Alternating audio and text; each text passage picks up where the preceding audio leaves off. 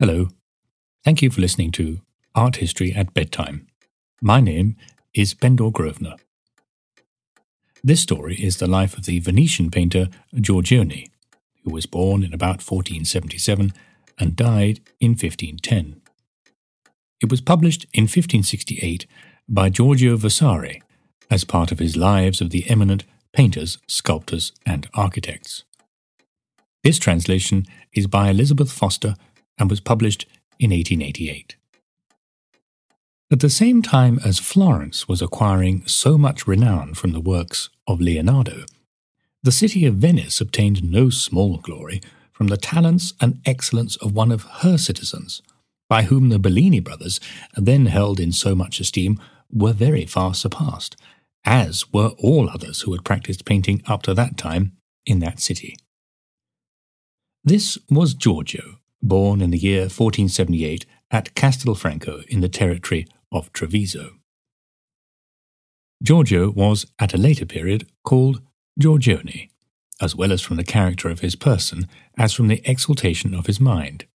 He was of extremely humble origin, but was nevertheless very pleasing in manner, and most estimable in character through the whole course of his life.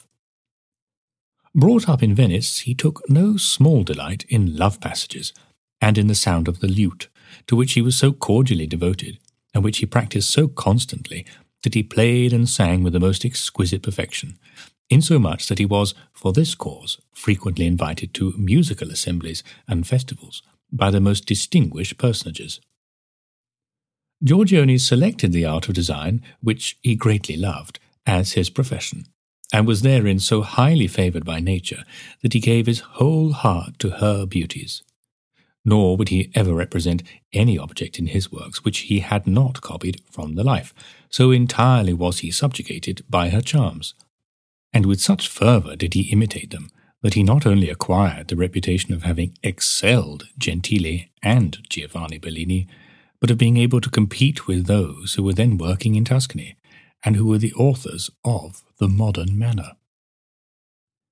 Giorgione had seen certain works from the hand of Leonardo, which were painted with extraordinary softness, and thrown into powerful relief, as is said, by extreme darkness of the shadows, a manner which pleased him so much that he ever after continued to imitate it, and in oil painting approached very closely to the excellence of his model. A zealous admirer of the good in art, Giorgione always selected for representation the most beautiful objects that he could find, and these he treated in the most varied manner. He was endowed by nature with highly felicitous qualities, and gave to all that he painted, whether in oil or fresco, a degree of life, softness, and harmony, being more particularly successful in the shadows, which caused all the more eminent artists to confess that he was born to infuse spirit into the forms of painting, and they admitted that he copied the freshness of the living form more exactly than any other painter, not of Venice only, but of all other places. In his youth, Giorgione painted in Venice many very beautiful pictures of the Virgin, with numerous portraits from nature, which are most lifelike and beautiful. Of this we have proof in 3 heads of extraordinary beauty, painted in oil by his hand, and which are in the possession of the most Reverend Grimani, Patriarch of Aquileia. One of these represents David, and, according to common report, is a portrait of Giorgione himself.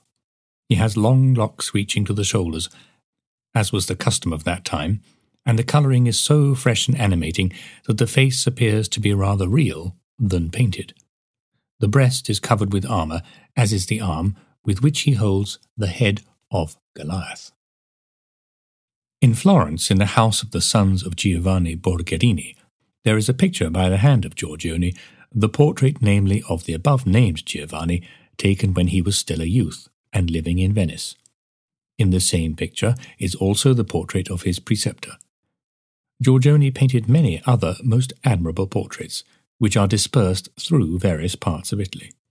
Among them is that of Leonardo Loredano, painted at the time when he was Doge. This I saw, set forth to view on Ascension Day, when I almost believed myself to behold that most illustrious prince himself. Giorgione found much pleasure in fresco painting, and among other works of this kind undertaken by him was one for the Soranzo Palace, which is situated on the Piazza di San Paolo. Here he painted the entire facade, on which, to say nothing of the representation of various historical events, or of many fanciful stories, there is an oil painting executed on the plaster, which has endured the action of rain, sun, and wind to the present day, and yet preserves its freshness wholly unimpaired. In the same place there is, moreover, a picture of spring, which appears to me to be one of Giorgione's best works in fresco, and it is much to be lamented that his paintings have been so cruelly injured by time.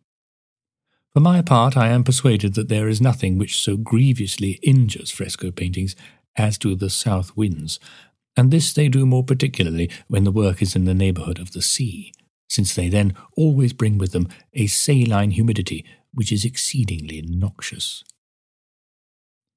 In the year 1504, there happened a most terrible conflagration at the exchange or magazines of the German merchants in Venice, near the bridge of the Rialto, whereby the building was entirely consumed with all the wares contained within it, to the great loss of the merchants. The Signoria of Venice thereupon commanded that it should be rebuilt, with increased convenience for those who used it or dwelt therein, all which was speedily commenced with great magnificence, and in due time was accomplished in a style of infinite beauty and with rich decoration. Giorgione, whose fame had constantly extended, was consulted on this occasion and received a commission from those who had charge of the matter to paint the building in fresco of various colours, according to his own fancy, provided only that he gave proof of his ability and produced a work of adequate excellence, the edifice being in one of the finest sites and commanding one of the most admirable views in the whole city. Giorgione set hand to the work accordingly, but thought only of executing fanciful figures, calculated for the display of his knowledge in art, and wherein there is of a truth that neither arrangement of events in consecutive order, nor even single representations, depicting the history of known or distinguished persons, whether ancient or modern. I, for my part, have never been able to understand what they mean, nor, with all the inquiries that I have made, could I ever find anyone who did understand, or who could explain them to me. Here there is a man, there a woman in different attitudes. One has the head of a lion beside him, near another is an angel, but which rather resembles a cupid, so that one cannot divine what it all means. Over the door, which leads to the storeroom for the wares, a seated figure of a woman is depicted. She has the head of a dead giant at her feet, as is the custom in representations of Judith, and this head she is raising with a sword, while speaking, at the same time to a figure in the German habit, who is standing still further beneath her. What or whom this figure may be intended to represent, I have never been able to determine, unless, indeed, it be meant for a figure of Germany. On the whole, however, it is nevertheless apparent that the work is well composed, and that the artist was continually adding to his acquirements. There are certain heads and other portraits of different figures in this work which are extremely well designed and coloured with a great animation. Giorgione has also laboured throughout to maintain the utmost fidelity to nature, nor is any trace of imitation to be discovered in the manner.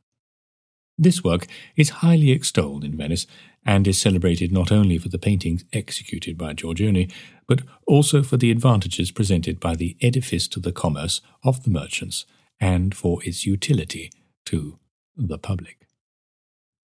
Giorgione laboured in many parts of Italy, as for example at Castelfranco and in the March of Treviso.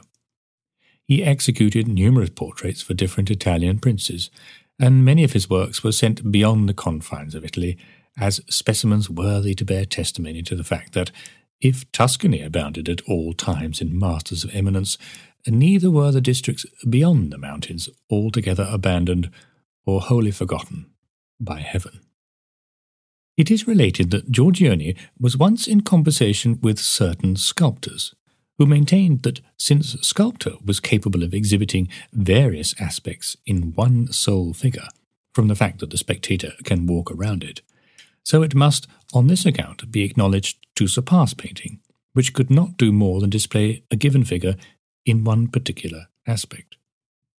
Giorgione, on the contrary, was of the opinion that in one picture the painter could display various aspects without the necessity of walking round his work, and could even display at one glance all the different aspects that could be presented by the figure of a man, even though the latter should assume several attitudes, a thing which could not be accomplished by sculpture without compelling the observer to change his place, so that the work is not presented at one view but at different views. He declared further that he could execute a single figure in painting in such a manner as to show the front, back, and profiles of both sides at one and the same time. This assertion astonished his hearers beyond all measure, but the manner in which Giorgione accomplished his purpose was as follows.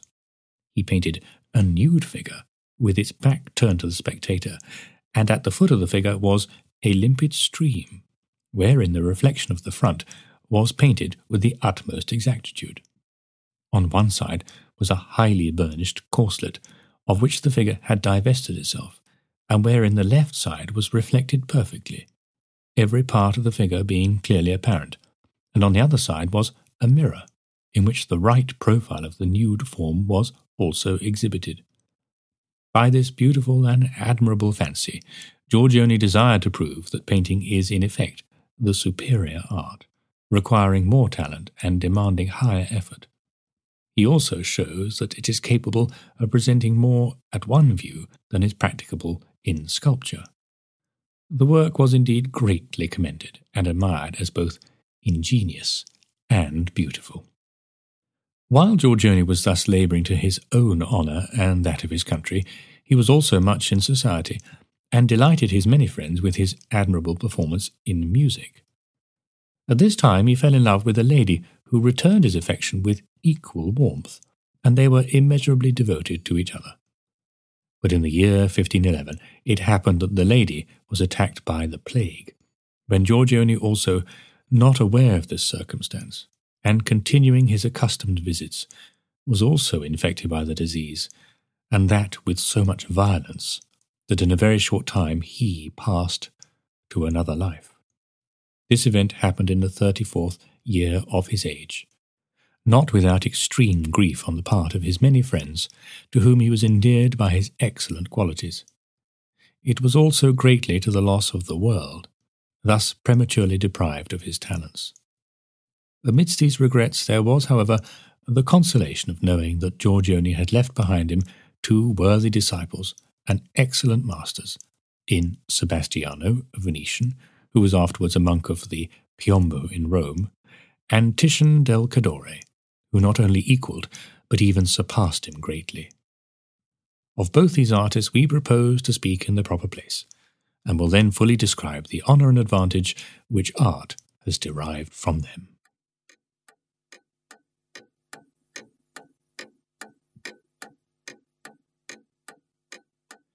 If you have enjoyed these podcasts, please consider making a donation to Art History Link Up, the charity which teaches the history of art to state school children in the UK.